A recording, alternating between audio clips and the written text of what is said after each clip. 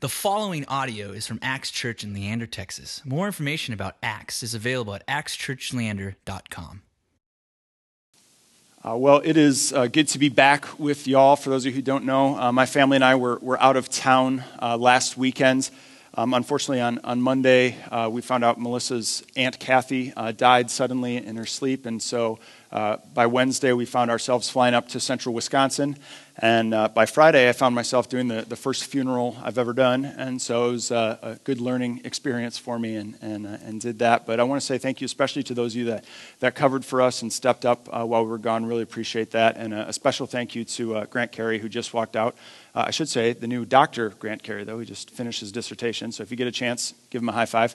But thanks to him for covering for me. I asked him to pinch hit on very short notice. So I'm very grateful that he was doing that. And I heard it was a wonderful message. So if you missed it, get online, check out the podcast, and listen to it. I've heard great things. In fact, I think my job might be in jeopardy. There's kind of rumors going around about that. But it really is good. That was a joke. Not enough people laughed. That makes me nervous. But it is good to be back, and we missed y'all. And I'm excited for us to get back into this series as we dig into the book of Isaiah. We took a detour last week because I let Grant know pretty last minute, and so I said, you know what, man, just go with something from your wheelhouse, and we'll pick up Isaiah as we get back here. And so we're back in Isaiah, and so we're going to dig into it. And just I want to give a reminder of the context of this book, though. Okay, so Isaiah is a book in the Old Testament written by the prophet Isaiah. And a prophet, as we talked about the first week, is someone who speaks God's truth into a situation. And so Isaiah is the man of the hour for the Old Testament people. He's the guy, the people of Israel, that's going to speak God's truth into their situation. And as you recall, their situation is actually pretty rough. Their nation is divided north and south. You have Judah to the south, Israel to the north. And so they're split. They're angry at each other. Two different kings for one nation. It's a mess. And then at the same time, their enemies, depending on where you're at in the book of Isaiah, are either surrounding them, attacking them, or have already conquered them. Right? So there's no good moment for these people. It's a very hard time, very scary time for them. But God calls on Isaiah to speak truth into the lives of the people of Israel. And what we see is that as Isaiah speaks truth, there's kind of two themes that come up. One of judgment and one of redemption. And you may have noticed that even just in our text today, right? We read an entire chapter of Isaiah. Way to go. And you may have noticed that the first 5 verses, it's kind of like, whoa, pretty harsh. It's God crushing his enemies. And then the last 3 verses, there's some more crushing of enemies. And so there's this idea of judgment. But I don't know if you caught it in verses 6 through 9. Isaiah paints this beautiful picture of what he calls the mountain of the Lord. And he paints this beautiful picture of redemption. And that's really what we're going to focus on today mostly is verses 6 through 9 because he paints this picture of hope. This picture of hope that Isaiah paints is not just for the people of the Old Testament, but it's actually for us now. It's for all people. It's our hope as Christians now. That's the picture he paints. And so as we unpack this text, we're going to see 3 things about what the Christian hope is. So first of all, we're going to see what the Christian hope is. Secondly, we're going to see why we need it. And thirdly, we're going to see how we get it. What the Christian hope is, why we need it, how we get it. And as we get into this first point as to what the Christian hope is, I do want to throw a quick disclaimer out there. As I unpack what we see in Isaiah, what Scripture tells us the Christian hope is, for some of you, just given the context that we're in, this will be total refresher, no-brainer for you. For others of you, given the context that we're in, this may shake some of your thoughts, shake some of the beliefs that you maybe have about what the Christian hope for the future is, about what our deep desire is for the future. And so if that's you, if that happens, and we'll get into this a little bit, I just want to tell you, that's fine, okay? Talk to me about it. Shoot me an email, shoot me a text, stop by Roasters, I'll be there. Don't just stuff it and get mad, but talk to me about it. That's what we do as the church, right? Can we do that? We all on board? Excellent. Okay, not enough nods. All right, so anyway, so what is the Christian hope for the future? Well, we see this in verse 6 right off the bat. Isaiah 25, verse 6, he's speaking about what it'll be like in the age to come. In the age to come. And he says this, on this mountain, the Lord of hosts will make for all peoples a feast of rich food, a feast of well-aged wine, of rich food full of marrow, of aged wine well refined. And so let's just remember the context that Isaiah is speaking into. He's got the nation of Israel. They're divided. Their enemies are in the process of destroying them, taking over their homeland. And Isaiah in verse 6 says, hey, I know things are tough now. I know it's a mess right now, but a day is coming. There's a day in the future in which the people of all nations, the redeemed of all nations, are going to be together. We're going to drink good wine. We're going to eat good food. He says that day is coming. And see, what's he talking about? What is that day? Well, it's what we would call the end of the world, or in the shockingly accurate words of REM, the end of the world as we know it. He's talking about a day when God's judgment is going to fully come on the earth, when he's going to do away with his enemies, and when he's going to set the world right once and for all. And see, the people of Israel are suffering, but Isaiah says, listen, a day is coming when God's going to make everything okay. A day is coming when the world will be as it should be, when all nations will be together and we'll drink good wine and we'll eat good food and we'll celebrate the life that God has given us. And see, that's our hope too. That as Christians, that's ultimately what we're looking forward to. That there's a day when God is going to come and he's going to set the world right. That the things that are broken are fixed. That the things that are wrong are made right. And we're all going to come together and celebrate the life that God has given us. And see, this is super important for us to grasp. And this is where we may start rubbing some people, okay? Because this text, Isaiah 25, verse 6, this picture of what the future looks like, of what the end of the world looks like, is contrary to a popular belief that has plagued American Christianity for several decades. And that belief is this, that God's plan is to annihilate the world and rescue us and take us up to heaven, right? There's a movie that just came out about this, Nicolas Cage, right?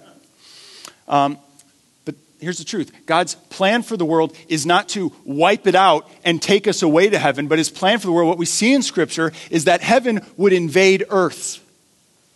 That God comes and his presence fills earth and sets things right. Thank you, Ryan. Thank you, Ryan. And see, this is important for us to get, and I'm going to get on a soapbox here a little bit because this shifts how we view all of Scripture. Here's what I mean. A few years ago, when I was in college, I was, like 10 years ago now, I was working at a camp, and while I was working at this camp, I got a really bad staph infection. And it was called furunculosis. And since that's a very hard word to say, the staff that I was working with at the time decided to call it gabies, which I really appreciated. And so the way it chose to manifest itself was through these, it's really gross, these like oozing sores on my leg, and both my legs. And I was like, oh, I'll just ignore it. Maybe it's poison ivy. I'm working at camp. And I just kept working. And I just got to this point one day where I was like, supposed to go play basketball, and I was just like, I can't really move my legs. Like they just aren't moving anymore. And so I thought, well, I should probably go see a doctor. And so I did, and the doctor, diagnosed, oh, you've got furunculosis and scabies, and I said, all right. Now, and then he prescribed a cure.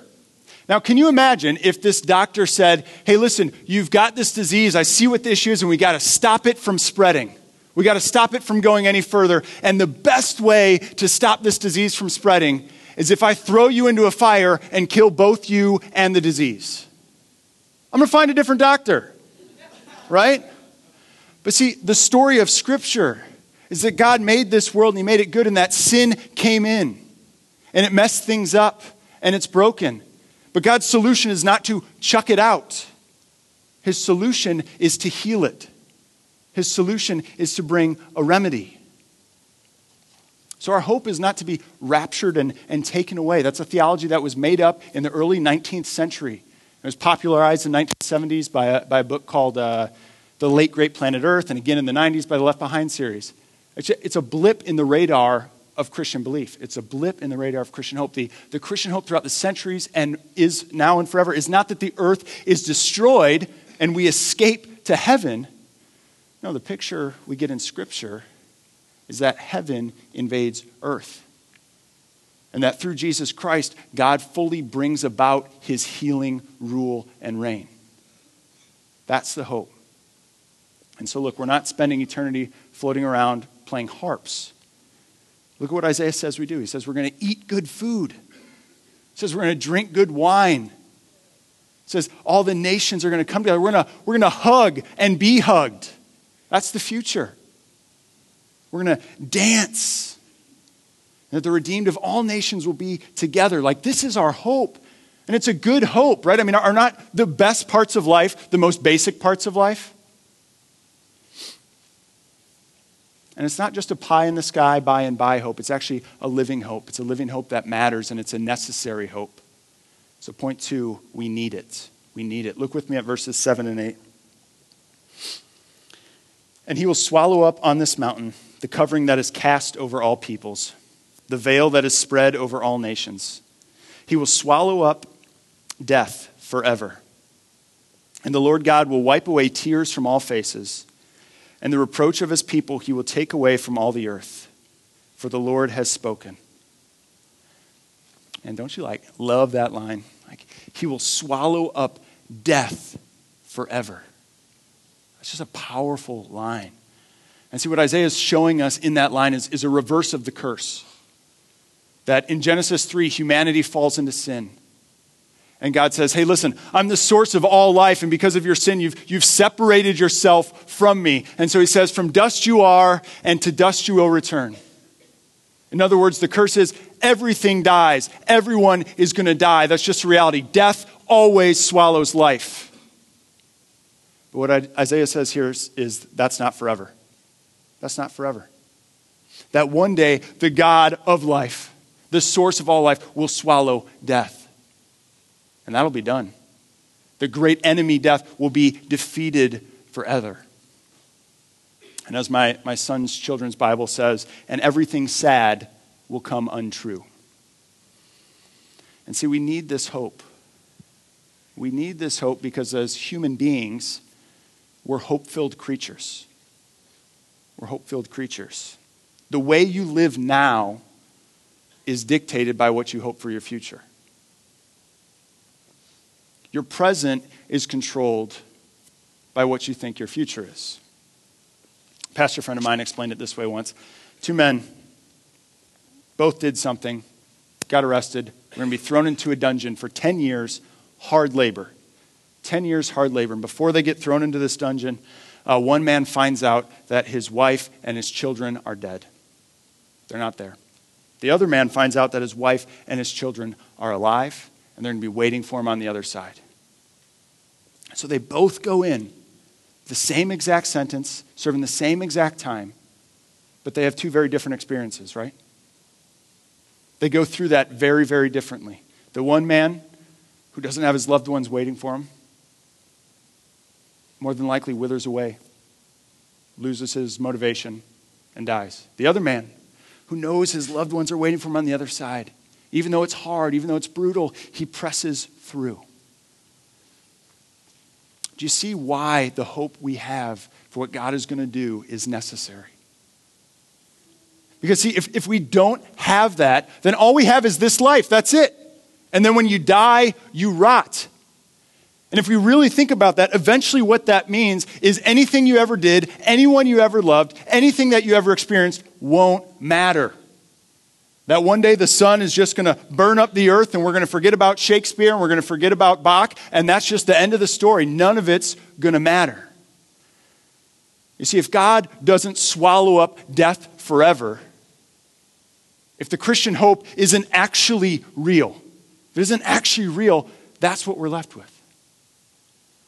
And some of you may say, okay, pastor, right? I don't believe any of that stuff, and I'm doing fine, and I don't have this weird cosmic hope for the future that you're talking about. I'm doing fine. Can I tell you, if that's you, you're actually just not being intellectually honest enough to face the truth. I know it's really harsh, but that's just the facts. You're not being intellectually honest enough to recognize the hopelessness that results from a life without a future hope. Look at the great thinkers of our day. Read Nietzsche, read Camus, read David Foster Wallace. These are all 3 philosophers that lived at different times and in different places that weren't Christians. And they all were intellectually honest enough to recognize, oh my gosh, nothing matters if there isn't something after this. See, life without a future hope becomes meaningless, but we see life with one enables us to go through incredible hardship. We look at the early Christians. The early Christians, they sang songs of praise to Jesus as they were covered in pitch and lit as human torches because they knew the hope that awaited them. They prayed for forgiveness for their enemies as they were thrown in front of crowds of people and torn apart by lions because they knew of the hope that they had in Jesus, because they knew of this mountain of the Lord that Isaiah speaks of. How you view your future dictates your present. Present's controlled by what you believe about your future. The early Christians died with such peace and such grace that it actually caused the Christian movement to multiply exponentially. So much so that the church father Tertullian said, the blood of the martyrs is the seeds of the church. It's just a fact of history. These are just people that faced hardship and went through it with this hope that we're talking about today. But we don't even have to go that far back in history. We can just go a couple centuries back. This past summer, I was blessed with the opportunity to do some work as an adjunct professor at Concordia University. And I taught a course on the history of American Christianity. And for one section of the class, we looked at African American spirituals. And these were these songs that were written when African Americans were enslaved in America. And they're some of the greatest songs in American history, and many of you know them. But they have these powerful images of the future life. It's about the kings, or the robes and the crowns that we're going to have. And it's about Judgment Day, and it's about all this sort of future stuff. And it's these beautiful words, but there's this critique out there that says, you know what? Those songs, man, it's a shame. It's a shame that they wrote those songs, because when they kept looking to the future and they kept thinking about this hope that Isaiah talks about here, that we're talking about today, it allowed them to continue to be oppressed by the slave owners. It allowed them to become complacent with their difficult circumstances. But I was listening to this brilliant African-American theologian, Howard Thurman, who responded to this critique by essentially saying this. Actually, on the contrary. He says that for the slaves, this hope for the future, this hope helped them face this incredibly cruel environment in which all the facts said hopelessness, despair. Right? Can you imagine generation after generation thinking, my kids aren't going to get out of this. This kid isn't going to. And then they'd be told, this is all there is. That's hopelessness. But because they knew what God was planning to do, they said, that's mine. That's where I'm headed. That's where the true hope is. That's what I'm looking towards. As Howard Thurman says, I'm going to quote him directly here. He said, it enabled them to fashion a hope that their environment with all its cruelty could not crush. It enabled them to reject annihilation and affirm a terrible right to live. Now listen, we don't face the sort of persecution the early Christians did. We certainly don't face the cruelty that went on in our country 200 years ago. But each one of you does have your own troubles. Right? You have things that eat at you. You have things that chip away at you. You have things that weigh you down. You've got them.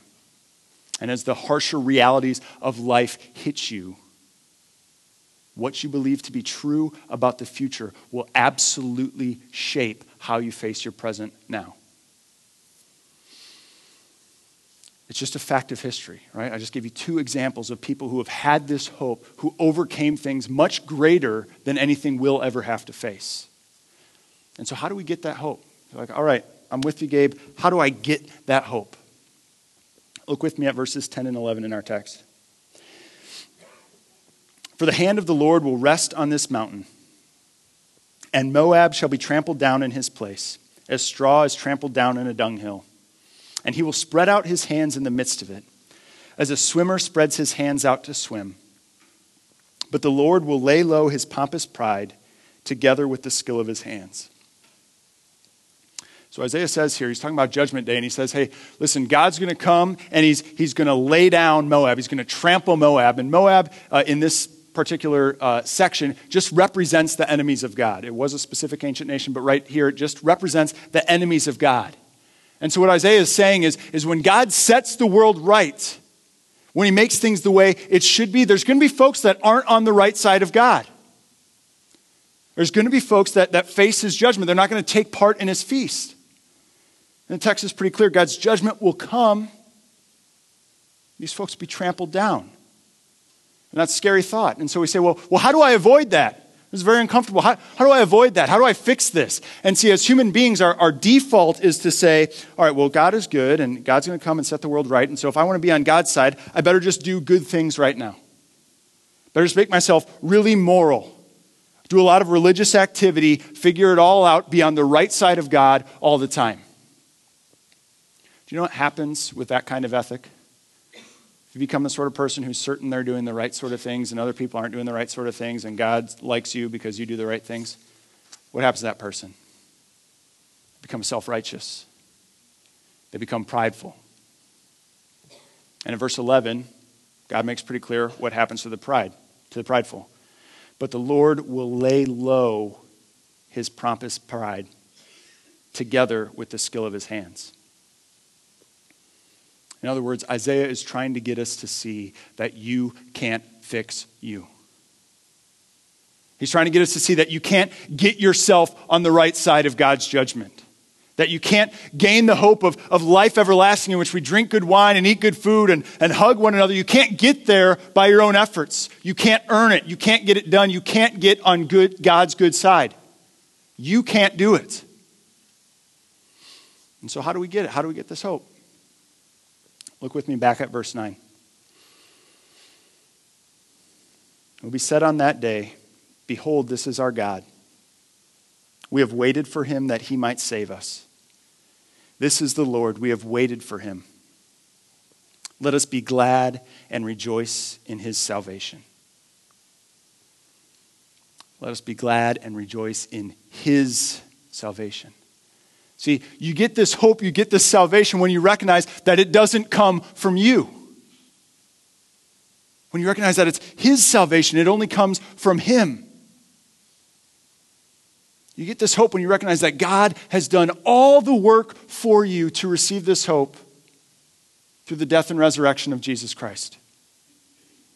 That God has done everything for you through the death and resurrection on Jesus Christ. That Jesus, the perfect Son of God, would go to the cross and he would face God's judgment. He would be laid low. He would be trampled. And he would do it in your place. And his blood would cover over you. So that means when God comes to judge, when he comes to lay the prideful low, your judgment's already passed. Jesus covered it. Your check's already cleared. You're forgiven. You're good to go. And it also means that you get to enjoy the life that God gives to us as he swallows up death forever. When you see that Jesus' resurrection is a foretaste of your resurrection. That as you trust in him, that as you join your life to him by faith and in baptism like we just saw with baby Elsa today, that you share in the victory of the hope of resurrection. That death doesn't have the final answer, but Jesus does. Because Jesus beat death. Listen to these words from Romans 6. We were therefore buried with him through baptism into death, in order that just as Christ was raised from the dead through the glory of the Father, we too may live a new life. For if we have been united with him in a death like his, we will certainly also be united with him in a resurrection like his. Now, if we died with Christ, we believe that we will also live with him. For we know that since Christ was raised from the dead, he cannot die again. Death no longer has any mastery over him. So how do you get this hope? Simple, simple, simple. You believe in the death and resurrection of Jesus for you. You trust in Jesus' work for you. You join your life to his. Because he gave his for you. Let me close with this. So as I mentioned at the beginning of this message, I'm coming back from doing this funeral for Aunt Kathy. And Aunt Kathy was this incredible woman. I just want to share with you a little bit about her. She, first of all, was like the best hugger in the world. And I know my mom's here. You're number 2, okay? But but Aunt Kathy was the best, and the reason why is she was built like a Midwestern woman, which means she had what we call a winter layer, and so. And so when you'd hug her, man, she would just like bring you in close, and you just like escape from all the troubles of the world. And it was just like this it was just the best, right? And so that would happen. But not only was she just an incredibly loving woman that way, but she was also incredibly generous. She, in fact, over the course of the last couple of years, gave this church, the reason we're gathered here, several $1,000s to help get us started. And she would do it. It was so cool. We'd go up there, and she'd always pull me aside, and she'd say, "Hey, Gabe, here's a check," and it'd have numbers on it that I've never seen. And, well, that's great, thank you. And she said, "Hey, this is for your church. You give it to your church, and just keep going. I believe in you. I believe in what you guys are doing." And so that was Aunt Kathy, and she'd do that for us all the time. And so when Melissa and I went to leave for Wisconsin, many of you were very kind, and you sent me texts or emails, and you said, "Hey, let Melissa know that we're praying for her and we're sorry for her loss." And I thought, it's very nice. People are concerned about Melissa. But I said, I've just told you guys, what about me? Like, I was Aunt Kathy's favorite, like that was how I felt. I was like, I was her favorite. So then I get up to Wisconsin and I start talking to Melissa's brother and all her cousins. Come to find out, they all thought they were her favorite too, and that was just the sort of love that she had, that everyone thought they were her favorite. And so I sat down with Kathy's mom, Melissa's grandma, and I said, "Hey, as we go to do the funeral service, do you have a scripture in mind that you would want read for Kathy?" And she said, 1 John 4:19, didn't skip a beat. "We love because he first loved us." She said that was Kathy's life. She loved because he first loved her. So friends, do you see that in Jesus' death and resurrection, that's God's first loving you? That's God giving you hope, giving you life. And then it's our opportunity to respond. That we see the love God has for us, that in Jesus' death and resurrection, we're given a living hope. You're given a living hope that says death isn't the end of the story. You're giving a living hope that says God is going to swallow up death forever. You're giving a living hope that says one day we'll be with all the saints who've gone before us. You'll be with all the saints who've gone before you. And we'll be together and we'll be drinking good wine. So if you grew up in a tradition that didn't do that, it's going to be really awkward when that day comes, right? And we're going to eat good food. And we're going to hug one another. And I'm going to hug Aunt Kathy. She's going to hit me for talking about the winter layer. It's going to be a good day. We have that hope because Jesus first loved us, because of his death and his resurrection. So please, place your hope in Jesus. Place your hope in what God has done for you in him and what God will one day do for this world through him. And then let that hope shape your life today. If y'all please pray with me.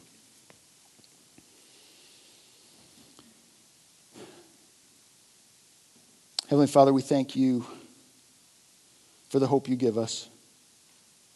That whatever struggles we face, whatever hardship we're in the midst of right now, that you're at work. And that one day everything that is sad will be untrue.